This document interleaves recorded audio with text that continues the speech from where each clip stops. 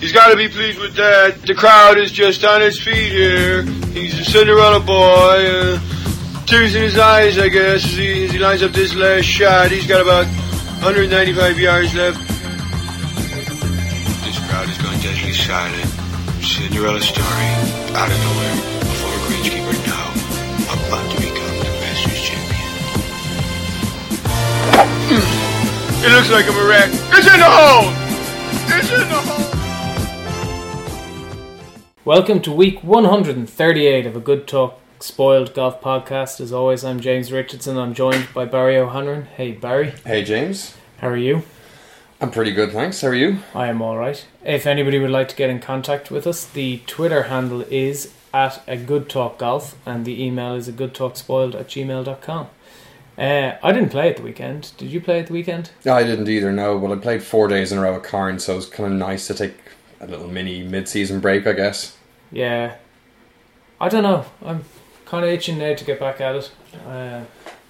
Weather was alright yesterday. I was looking forward to trying to get some golf out this evening before or after the podcast, but yeah, I'm with you on that. It's not raining. raining. No, it feels like a November day here in Ireland. Horrible rain. It's an ugly grey day. So, but that hasn't quelled the feeling that I want to go get back to the golf. So, hopefully trying to schedule one of the internal club match play matches for this weekend, 4-ball match, and yeah, go from there. Yeah, it was slightly more difficult because there was the senior club competition was on in Druids Heath over the weekend. Yeah, the GUI Senior Cup they were hosting a Senior Cup event.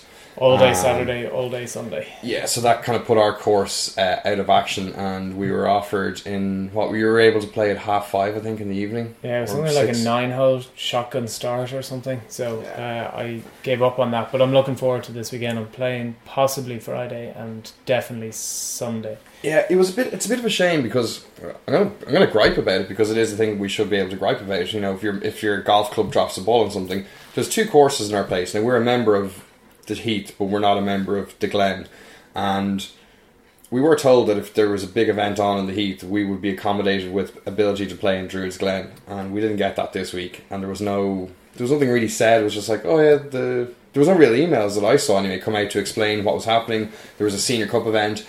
It would be a good opportunity to go down and watch some really high level golfers play, not just from our club, but just from all the clubs that were participating down there. And it was just a bit disappointing we weren't offered the chance to play Druids Glen. Even if there was a limited availability, it would have been good. Yeah, like we were very clearly told, but anyway, it didn't happen. So it was a weekend away from golf, which it coincided okay because we were you and I were off the back of a big weekend of golf down in Carn. So if you play a load of golf, it's not bad to take a little break, and it builds the fire to get back to it again. So yeah, I want to get back though because I kind of feel like we're now at the end of June. July will swing by August, and then all of a sudden you're looking at the wrong end of the season and you're looking at winter again. Yeah. Well, you just got to hope that we get the extended summer we do here in Ireland, get the Indian summer in September, get a decent September, maybe a couple of weeks in October to extend the season out a bit. So I guess that's all in the future, but we've hopefully a good July and August ahead of us. This is just a little bout of bad weather before a few weeks of nice weather. Yeah, if anybody has been playing, let us know how you guys are getting on. A Good Talk Golf is the Twitter handle.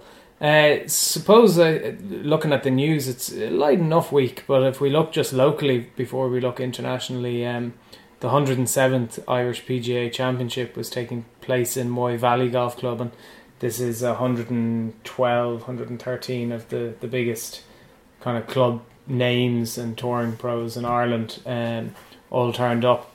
Tim Rice out of Limerick Golf Club went wire to wire with a pretty unassailable 17 under.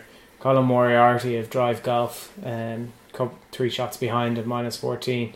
And then to show the quality of the 2 lads, Damien McGrain and Simon Thornton, ex-tour players at -6 and -5 were the next 2. I suppose we got to give a shout out to Mark O'Mahony, who finished tied 10th, which was great for him. Bounce back ability. Yeah. Big event over 4 days. So I think Padraig Harrington won this about the year that he won the first of his Open Championships. He won. Yep. The PGA went over and played in it just to get the juices flowing. So it's a big event. It's a big event for the Irish players, and so congratulations to Tim Rice. You've played Moy Valley before. What's it like? We played it last year in a team event off the very back sticks. It is very long, very enjoyable, nice course, well kept. It's, I suppose this will make more sense to some of the Irish listeners rather than otherwise. It's a Celtic Tiger course. It kind of sprang up right at the height of our economic boom. Big clubhouse, lots of money went into it. Not so many members now, and in fairness, the course is still very, very well maintained. But so there's an expansive build and property size and the scope of the course. Yeah, but it's playable. The great thing about that course is, okay, we played it off the very back sticks, but even when we were playing off the back sticks, it was still relatively playable. I heard during the week that the PGA Championship was on, that there was a pretty nasty crosswind, which wouldn't have helped, because I think most of it was, it's not out and back, but a lot of them were kind of up and down as a golf course. But it's nice, it's expansive, and it's one of those courses that when you're on one hole, even though there's another hole running alongside you, between the fairways, the rough, and then the long rough, there's actually such a distance that you actually aren't really feeling like you're on top of the people on the other holes. If that makes sense. That's pretty good. So you're kind of playing in an isolation almost. Yeah, but not like in a links isolation where like you can't see anybody. But it's if you're shouting 4 onto the other fairway, you've gone pretty wild. You're hitting it as wild as I am. Okay, and in turn, they've loads of different tees to play off different lengths as well, do they? Oh, they do. Yeah, like it just happened to be, it was one of these kind of back tee competitions. So we went up, myself and a few of the lads went up and played last year. Which was good. And I suppose the big question about any golf course you play is, would you go back and play it again? Oh yeah, no doubt. It was a very nice course, very pleasant, and definitely worth going back to. I don't actually know what the green fees were, because I think we paid it was like €50, and we got like dinner. It was a proper competition. We got dinner and everything thrown in. So can't argue with that. I don't know what it would be if you turned up, but I would suspect it's probably in the €30 to €40 kind of range. All right. But very good, well worth it. And they do a lot of kind of weekend events, especially kind of long weekends. They do a competition over like 2 days, and you can pick whichever day you want as a team event, which I think is a bit cheeky, because you could have a really good day on day one and weather-wise, and then day 2 could just be unfortunate. But yeah, no, I definitely wouldn't turn down going back out and playing it. And I think the pros have played there now 2 years in a row, so it's pretty high up on their list anyway. It's getting its status back up there. Yeah. It did fall down a bit. I put it in the same category as the Heritage. Okay. Really nice course. Definitely enjoyed playing. Will go again. Would I go ahead of somewhere else I haven't played? Probably not. But if somebody said I've got a 4-ball in Moy Valley, I'm not going to turn it down. Yeah, it's like we're so spoiled for choice over here. So if you do have an opportunity to play a new course you haven't played before, you're going to take that on before you root back around to go into that. And worth the visit by the sounds of it. Anyway, definitely worth the visit. Get a 4-ball voucher and we'll go. So I suppose the big news in golf this week is it is that time every 2 years for Titleist to send out for seeding and pro validation, though I think that just sounds like they're just giving them to the pros this week to put them in the bags. I'm going to rephrase pro validation as in, this is how to hype your clubs for 2 months and get everybody wet to buy them. Well, could you imagine if Adam Scott came back and said, actually, the 2 years of R&D, which in fairness is probably more like 3 to 4 years of R&D, came back and went, yeah, you've really ballsed that up. What are they going to do? Pull it and say, sorry, we're not releasing these clubs? Like, they're already in production. Come on. I do. I just love the way that they claim it as seeding and pro validation. No, it's hype building. We're handing them out. But it works really well, because if you look at the social media of any Titleist player this week, they've just been throwing photos out there.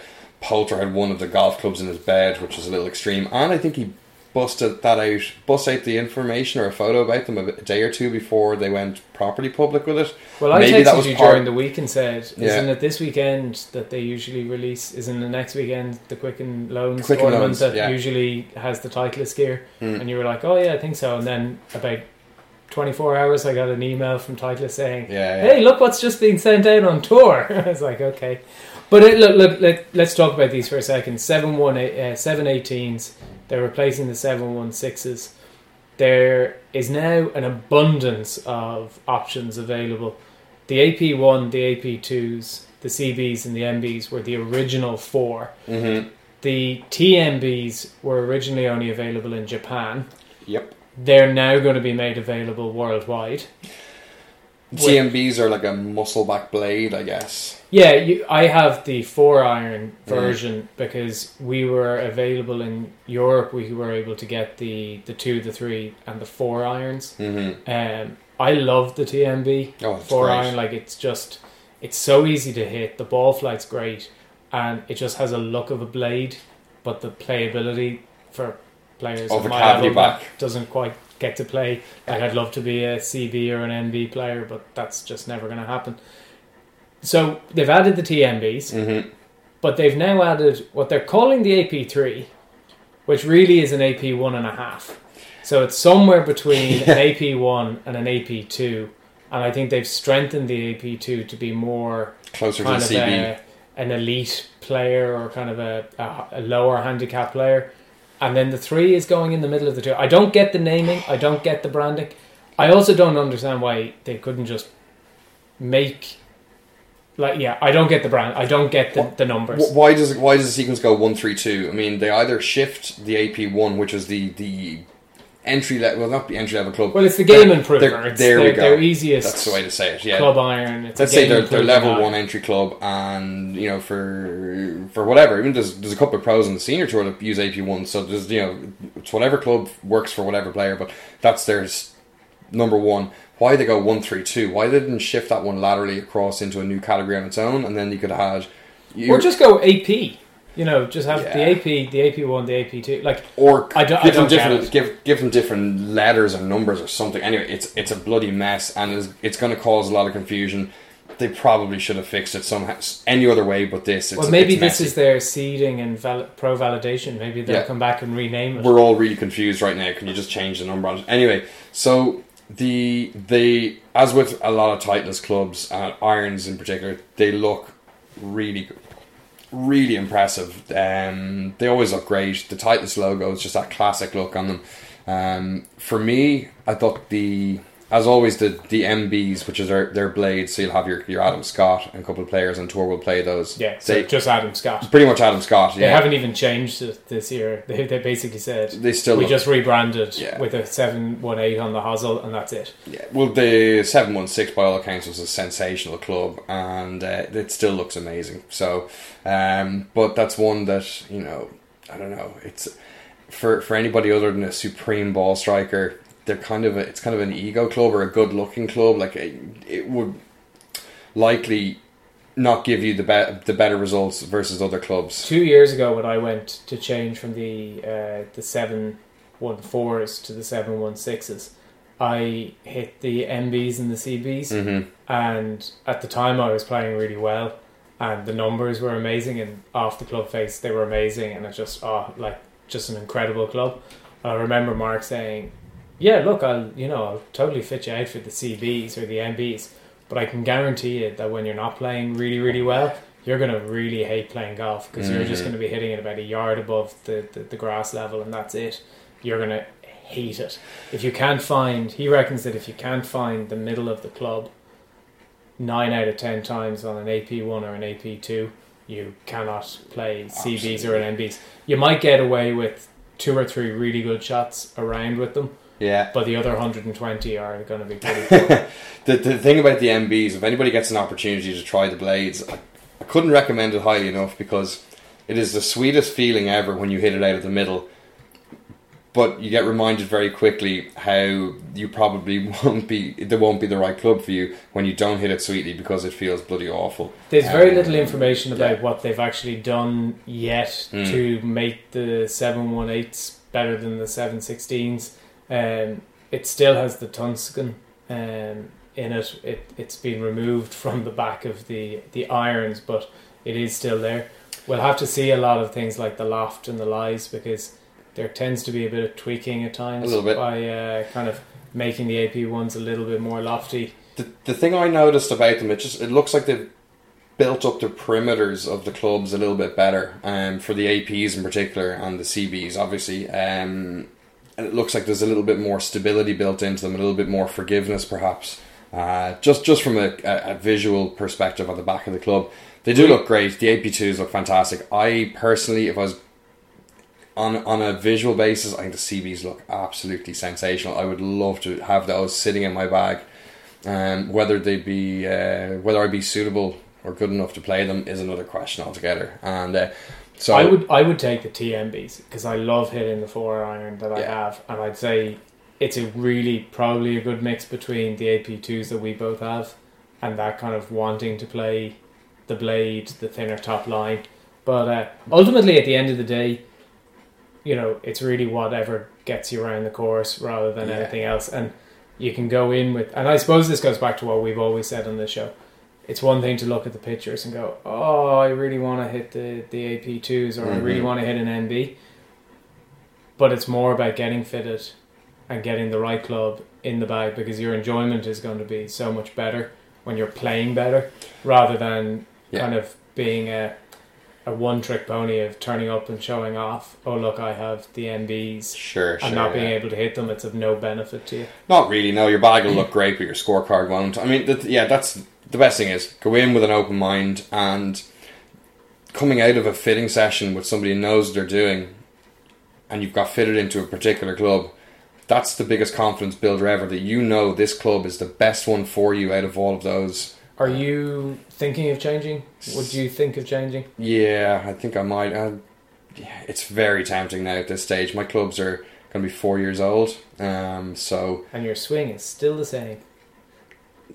No, I'm better than I was 4 years ago, handicap-wise, I think. I didn't say handicap-wise. No, it's... If I was going for a change, I think I'd do a mixed bag. I like the idea of that, but I think I would, look for the lesser irons. I think I'm better now than I was 2 years ago with the likes of the wedges and the shorter irons, and I would look to see about the idea of maybe putting the TMBs or the CBs in for the kind of 7, 8, 9 iron, and leave the AP2s, and even look at an AP3 for maybe the 4 or the 5 iron if that's what you need. But you could have four different types of clubs in your bag, but if it works, it works, and it is all about going to somebody who really knows what they're doing. And this is not just for Titleist. We've gone out to 4Golf and experienced it with other different manufacturers' clubs as well. It's going to somebody who really understands and knows what they're doing in terms of fitting and doing a good job.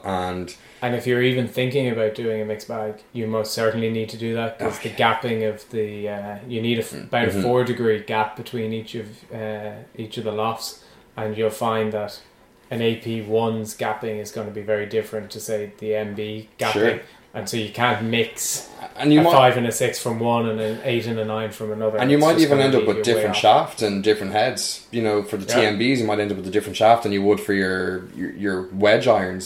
So. It gets, from what seems to be a very simple process of just being able to buy a set of clubs off the shelf, can get very, very complicated all of a sudden. So it is... Well, Justin Thomas is putting them in the bag this week, straight out of the box, and Ian Poulter, if he can get them out of his bed, might actually put them in his bag. But it'll be interesting to see how the players go. Like, obviously these guys have pretty much, I'd say, have had a few of them over the last while. It would be interesting to see the likes of, because Jordan Spieth has always been one of the great examples of, he hits the AP2s, and has obviously done so well, but he was very slow to change to the 716s from the 714s previously, so it'll be interesting to see how quickly Jordan Spieth decides to change now to the 718s. And particularly with the way he's striking the ball this year. He's number one for strokes gained tee to green on the PGA Tour at the moment, I think I heard. And we're going to be coming on to him. We will get spoiler to that. Alert. We'll be coming on to him in relation to the Travellers. I think people may have seen a couple of things he did over the weekend. Well, one in particular. Yes, I mean, this might be a great time for him to go, do you know what, I've just won, I've got a little bit of leeway, some time to kind of get used to clubs. Or he might just kind of hang on and say, do you know what, I'm going to wait, the Open Championship is in a few weeks' time, I'm comfortable with what I have, everything's going really well. I've got to win. Let's just keep the fire lit on these, and then we'll maybe switch after the PGA Championship, and that could be or the Open Championship. So look, we'll find out. I think for Jordan, of all people, you just keep going with what you've got at the moment. I think so. You know, why change? And we're going to come on to Rory in a minute. But yeah, like you really want to keep with what's happening. Anyway, let us know what you guys think about the Titleist irons. This is kind of a bit like a giddy time of the year, because every week over the next while there'll be more and more release of the kind of the new gear from all the different manufacturers. So we'll keep an eye out for the various ones. So it's not just going to be Titleist. We'll talk about A Good Talk Golf is the Twitter handle. The LPGA were at the Walmart in Northwest Arkansas Championship in Rogers, Arkansas, and So-Young Ryu. So-Young Ryu, yeah, you were close. Yeah, close enough. Won by 2 shots by Amy Yang at 18 under, and the ladies are moving very swiftly on to another major for these guys next week, isn't that right? And with all the presence on social media and Golf Channel and everything, it seems like Phil Mickelson might be teeing it up there as well. Yeah, there's been a lot of there was a skills challenge, there was a lot going on with Phil and the ladies. I think we've talked about this previously on the show. I'm not sure that we're too long away from looking towards that kind of proper, genuine mixed event to try and get, because the LPGA want to get a bit closer to the PGA, and the PGA are happy enough to kind of open up that market as well. And I think it might be something that you'll see. This might be the likes of Phil going over, all of this stuff going on. It might just be the kind of the start of a look at. He might be trying to steal a caddy from somebody over there as well. Yeah. Well, the seal was broken on the team event this year at the Zurich Classic, so on a tour, as a tour event rather than an exhibition. So we have plenty of mixed exhibitions over the last few years. So there could be something in the works, which would be really cool to see. Yeah, and a lot of the big names coming to the fore again: Michelle Wie, Stacey Lewis, Minjee Lee, Inbee Park, like all these guys really hitting form. While we're talking about it, we might as well just go on to the LPGA major that's on next week, and let's have a look just very briefly of what the prices are looking like for the major. So market leader and media dodger this week is Lexi Thompson at 8-1. Ariat Jutanugarn is 9-1. So-Young Ryu is 11-1, looking to go back-to-back weeks winning. Inji Chun 14-1. Inbee Park 16-1. Sunghyun Park 18-1. Minjee Lee 22-1. Lydia Ko 25-1. As are Brooke Henderson, Shan Feng, and Stacey Lewis, who is probably a lock for top 2 or 3 as she usually is in the majors. Unfortunately, she just can't seem to get that win. Did you see what's Brooke Henderson there? Brooke Henderson 25-1. 25-1, defending champion. Amy Yang and Maria Jutanugarn are 28-1. Anna Nordqvist, Carlotta Saganda 33-1, and the rest of the field are 40-1 and out. Just stacked field as you'll expect, and lots of big talent there. So I should have said that this is the KPMG Women's PGA Championship. It's at the Olympia Fields in Illinois. It's going to be played on the par 71, 6,588. And as we said, it's one of the 5 majors for the LPGA. So it'll be interesting to see can Lydia Ko overturn the loss last year from the playoff against Brooke Henderson to pick up this championship. So looking forward to that. This is, well, they had the LPGA on Sky during the last weekend, so hopefully they'll have coverage of this they should weekend. Have a little bit of the major, yeah. I mean, even if it's just after the PGA Tour coverage, we'll get to see some. Yeah, sometimes they red button it, so we'll keep an eye on what's happening. Let's look at the men's tour, and in particular the European Tour. The BMW International Open was taking place at the Munich club, and Andre Romero won for the first time. The Argentinian won by 1 shot ahead of Thomas Dietrich, Richard Bland and Sergio Garcia, who's just continuing his good form this season, who were a further shot back at 16 under. Carlberg 14 under, and then Tommy Fleetwood and Paratore of Italy at 13 under. So, it's an interesting tournament. It was a bit of a mixed field. There was a few big names, few of the lesser known guys, but Andres Romero did actually have a win on the European Tour, but it was 10 years ago. A small event, the Deutsche Bank Players Championship year. First time in 10 years then he ran. Yeah. So that's a long stretch. Look, this event really baffles me. Like, how they get such a strong field of big names to it. I mean, it must be the BMW courtesy cars for the week. Are incredible. Like the they might be the M1 or something like that. But the prize fund is tiny, so it's amazing how they managed to pull it off. And fair play to the promoters. They must be doing something really. Do you think a lot of the big names see this as one of those 4 that they have to do each year? That's on the is that on the European Tour as well? Well, is this not the new PGA Tour have to requirement? do it. No, because is this not now one of the requirements to be eligible to hold your tour card to play in the Ryder Cup? They have to do 4 non-major events every year. That could be it. So maybe this is one that they see as the start of this kind of swing back into Europe, getting ready for the Open, and they just kind of pick through the book and go, sure, I'll do the BMW, that's fine. It's Munich, I get to wear lederhosen and drink some beer. But it might just be it's an interesting one, because it's certainly not by any stretch a big prize fund, but it certainly brings a few of the big names. Let's talk about a few of them. Obviously Sergio just falling short, 66, 70, 67, 69. So a pretty solid week for him. But ultimately Romero won this by the 65 on the final day. 7 birdies in the last 11 holes. That is just savage. And to come through the field to do it, it's impressive. Tommy Fleetwood, this guy just seems to be up there all the time at the moment. Like he must be on a cloud. Henrik Stenson, top 10, 6 shots behind, 67, 69, 72, 69. Never quite put the low numbers that a lot of the guys were putting in, the 65, 66s. Anybody else in this tournament that kind of, nice to see Jamie Donaldson back up there in tied 15th, Joss Luton, Wiesberger. There's a few good names that were kind of clambering up towards the top 20, top 25. The young Belgian Thomas Detry is a very impressive player. I think he's got a pretty bright future ahead of him. He's starting to kind of flex his muscles on tour, and maybe a win is not too far around the corner. He can hit the ball an awful long way, and he's kind of got Nicholas Colsaerts to kind of help guide him along. The Belgians stick together pretty tightly. So he had a pretty nice double eagle, as they say, or whatever they call it on in America. They on the 13th hit the par 4, sank it for a 2. That's just a single eagle. Single eagle. Yeah.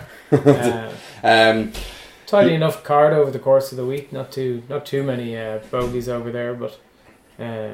Again, the 71 and 70 on Friday and Saturday just didn't quite give him enough to get over the line. But he's one in your kind of view that we should be keeping an eye on. Definitely one to watch. Yeah. Look, let's move it on. I think because we probably want to talk about what happened over in the States. So the Travelers Championship was taking place, and I suppose this was at the TPC River. This was all about Jordan Spieth. Shall we go in reverse and just talk about the celebration? Well, okay, there was a shot after the celebration. Well, let's just say Jordan Spieth wins it in a playoff against Daniel Berger when they finished the 72 holes, joint leaders at minus 12, and then we pretty much get to the playoff. So we can start with the celebration, or do you want to tell the listeners who might not have seen it? No. Go Google it. I won't do it justice. Well, so Jordan's in the bunker. Well, I think James will do it justice. It's called a podcast. If people haven't seen it, Barry, they're going to need to have some indication. It's worth. Yeah. Okay. Grant. So Jordan Spieth is short-sighted himself. He's in the bunker in 2. I think Daniel Berger was on the green, if my memory serves me correctly, and Jordan Spieth, just out of nowhere, just 1 bounce, 2 bounces and in. Yeah, well, it should be said that he was in the same bunker twice in a row. In regulation on 18, he was in that same bunker and put his bunker shot pretty damn close to the hole. So I think he had a really good vibe about trying to hole it. And, do you know what? He actually went and did it. He played a beautiful bunker shot in she went at a nice pace for holing out. You know they say like a nice pace for a putt for it holing out. This was a nice pace for a bunker shot holing out. And wow. Talking about Titleist irons earlier, his AP2 pretty much went further than the ball went because he flung that club halfway back down the fairway, and it was a hell of a shoulder bump and chest bump that he did with his caddy. Did you see Greller threw the rake, launched the rake up in the air? Yeah. Which is pretty funny. But yeah, Spieth sprinted, hurled his club at the bag, I think, sprinted out of the bunker, and then the two of them did like a jumping chest bump or body bump or whatever it was. Like, it's pretty big emotional moment. I think if you haven't seen it, but if you ever watch like American football, it's the kind of jump that they get a lot of guys do when they score a touchdown. It's that kind of moment. And do you know what? It was made all the better by the amphitheater around the green on 18 there. It's unbelievable. The crowd is just piled in around it in this bowl. You know, it's just a bowl of people, and there's a green at the bottom of this bowl, and they went bananas, and it really added to it. It was just a great moment, you know, really exciting. It was really cool to see that like explosion of emotion and the fans going nuts. And do you know what? So that covered it's really cool, and Daniel Berger gave him props, took his time, and actually gave it a really good chance. Gave it a really good go trying to tie Spieth with a birdie.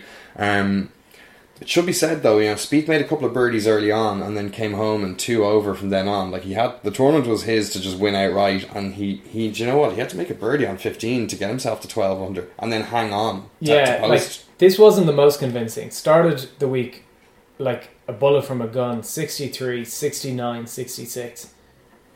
But the 70, like, you know, you're absolutely right. He had to hang on. Like he had, what was he? He was 2 under through the first 3 holes. Then he drops a shot on the 4th. And then he really doesn't do an awful lot. Drops on 12, drops on 14. And is now 1 over for the day. And absolutely needed that birdie on 15. And kind of you could argue, okay, the brilliance of the playoff.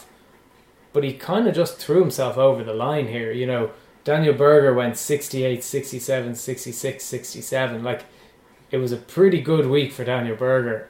It was a win is a win, and it doesn't really matter. Absolutely. But it wasn't the most convincing of wins from where he started on Sunday. He really let a lot of guys get a bit too close to him. His putting on Sunday really let him down. He lost over 1.5 strokes to the field on Sunday, so that's an indication of when Jordan Spieth is losing strokes to the field putting, there's something really off in the putting. And he said he has been a little bit in and out with his putting recently, and just said that he actually didn't want to practice it this week, to just try to go back to getting a natural feel or a less thought out feel about it. So there was good parts and there were bad parts. You know, 63 you're obviously putting very well, and the 66 on Saturday, but Sunday hanging on in there. But isn't that what the great players do? You grind it out. When you don't have your best on the day, you grind it out, and you just win whatever way you can. Like, to put it in perspective, in the round of 63, he was 1.8 strokes gained putting on the field. Like, the one thing that was mentioned about his putting on Sunday was that he seemed to be taking even more time, even on the short ones. Like, Jordan isn't particularly the fastest on a lot of the putts over the last while, but he absolutely stitched, I think, a 9-iron into one of the holes on Sunday, and it was an absolute beauty of a shot. Wasn't a particularly difficult putt, and it was very, very short. I've never seen a man look at that putt more for him. Like, normally he's the kind of guy looks at it, steps up, looks at the hole, in. Great for Jordan Spieth though, because it's another. I think he won the AT&T Pebble Beach earlier in the season. It's another victory for him.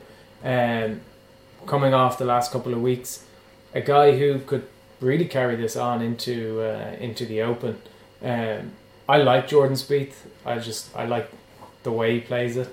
I like the fun that he shouts at the ball. I think, I don't know, I just like him as a player. Let's talk about some of the other players though. Charlie Hoffman falling a little bit short. Danny Lee, Patrick Reed, Paul Casey again, another strong week with him. Let's talk about the other end of the leaderboard. Rory McIlroy just scrapes in by the seat of his pants to the weekend. Saturday morning, he turns up on the range with, I think, pretty much every putter that TaylorMade make. And the Spider is now being stamped on and got rid of. And he's now got a D putter in the bag. What I don't get about a guy who had been itching, and I mean itching, to get his old Scotty Cameron into his hand from the Titleist days, to sign up to then go to TaylorMade completely, including the putter, I just don't get that. I don't think TaylorMade would have had that big an issue if he had said, I'll hit all your drivers, I'll hit all your irons, but I'm keeping my putter. And I can't see, right, Jordan Spieth has used the same Scotty Cameron that he's used since he was like whatever age. Helps that he plays Titleist clubs. No, it is, but if he wasn't playing Titleist, I still don't think he would. If he was planning on signing a deal with TaylorMade or with Callaway, I think the first thing on the table would be, I'm not using your putter because that's my putter. That's what I'm comfortable with. And I don't understand why Rory has done the one thing that everybody knew he wanted to do, was get back to his Scotty, to give that up for, I don't know, or money, just to have the full freedom again. It's really amazing. Like to repeat the same mistake twice is pretty dumb. Like, but is that his stupidity? Is that greed, or is it the stupidity of his management who couldn't get the deal over the line? Like, where's the? Is it the dog wagging the tail or the other way around? Like, surely for Rory, he has to sign off on it. What I don't get is that when he knows himself, he talked about it after he came out of the Nike stuff about, I think it was like announced on like a Monday that he was basically out of the Titleist, out of the Nike contract. And that week he was back on the Scotty Cameron. Yeah. We knew that from a few weeks before. He had been on the practice range messing around, on the putting green messing around with Scotty Cameron's putters again. He clearly had it in his head that he wanted to go back. I just don't get it. There's no way that's the deal breaker. There's no way that he says to TaylorMade, I want my putter, and they got deals off the table. It just doesn't happen. And even if he walks away, they come back to try get him a few weeks later, and they go, shit, we need him on board. We want Rory as a TaylorMade player.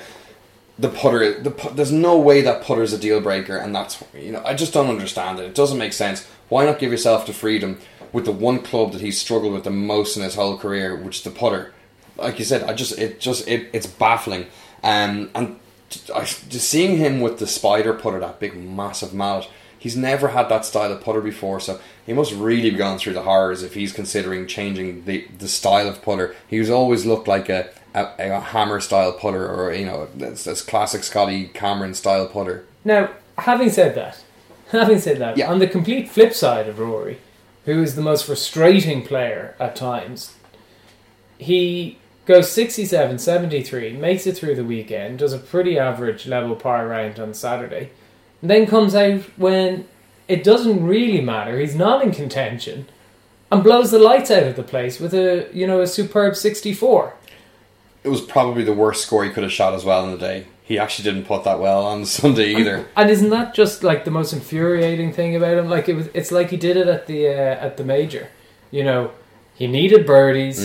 Then all of a sudden he gets to the last 3 or 4 holes, and then he just starts. It's like he's getting in his own way of winning tournaments at the moment. That he needs to play the way he played on Sunday with a 64, like he played the last few holes when he knew he wasn't making the cut at the major. I don't know what it is about Rory right now that there's something that's not quite right. If he gets it right, though, it's ominous. I mean, he's hitting the ball miles with the driver. The driver's coming back great, 70% accuracy for the week on a pretty tight golf course, and he's hitting, averaging 322 for the week in distance.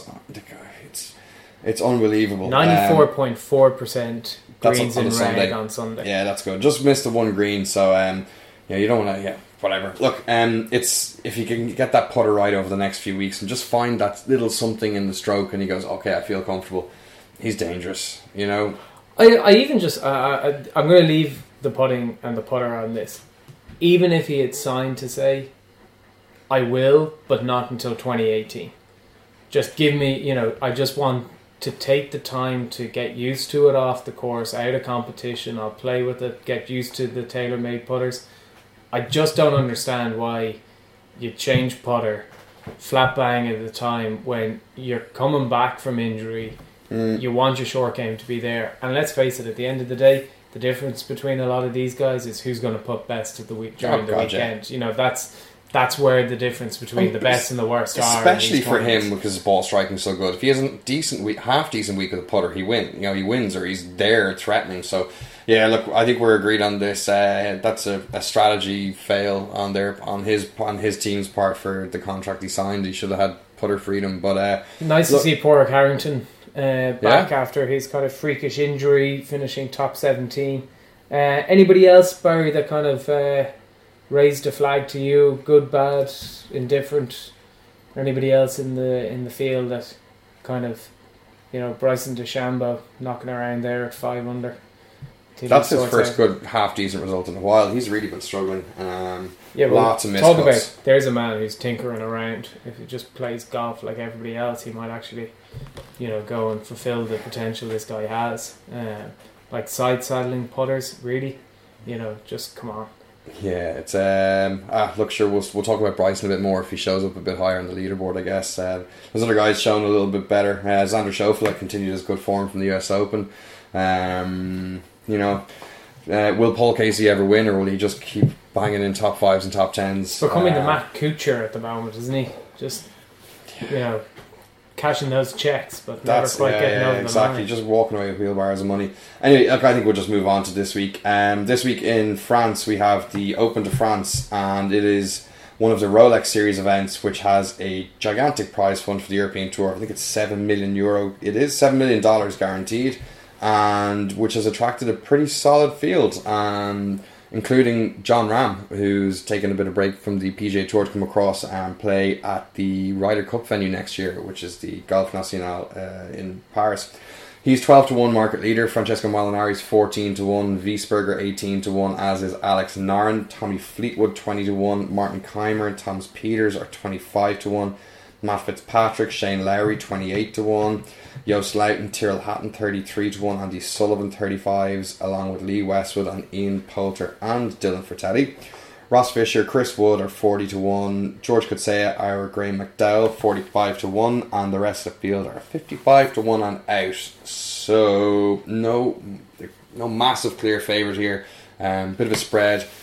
There was a bit of rain on the golf course recently, and they're due a little bit of wind and not too high in temperatures this week. So somebody can handle a little bit of messy weather conditions could be is the kind of guy to look out for. And this is a course that really repeats year after year. Guys either love it or hate it. So definitely look for a bit of previous course form here if you're looking to pick anyone for fantasy golf or for bets. I am going with Soren Kjeldsen. Good shout. He's great in poor weather conditions. He's been off for a couple of weeks as well, so he looks like a guy who might come through this week. 55-1, I think. So an each way bet. Andy Beef Johnson as well. He's been playing pretty golf. Well over the last while. He's been playing golf. I keep with Thomas Detry. He's got a bit, second last week playing hot golf.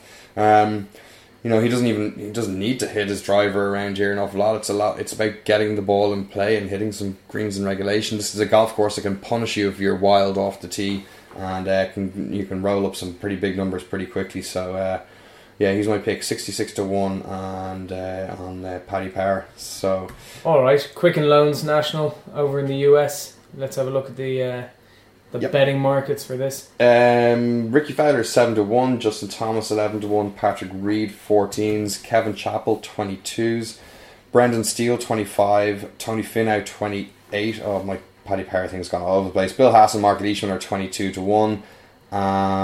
David Lingmer 30-1, Siwoo Kim, Russell Henley are 33-1, Billy Horschel 35-1, and Ben An is 40-1 alongside Bud Cauley. And so Paddy Power's website's gone all over the place. I've missed a few.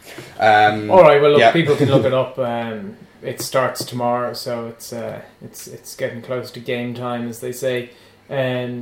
Any bets this week in the Quicken Loans? Or I like Brendan Steele. He's knocking in an awful lot of birdies recently. So if if you can continue doing that this week, it's a reasonably tough golf course. If you can knock in a few birdies, he can definitely contend and keep the big numbers off the card. And Kevin Streelman's another one. The S's this week for the Quicken Loans for me. Yeah, I'm going Bill Haas.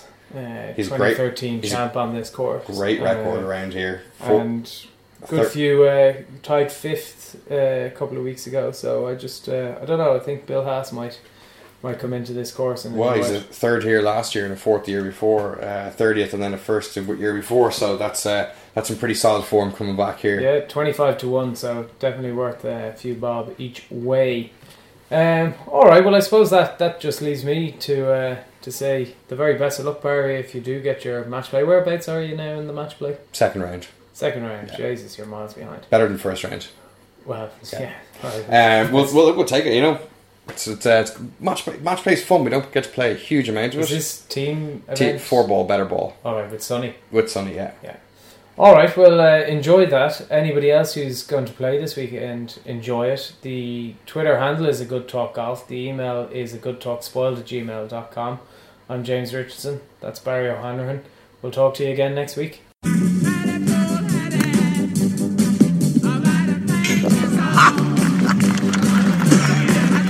Fine iron, huh? Well, you're fine. Bye-bye.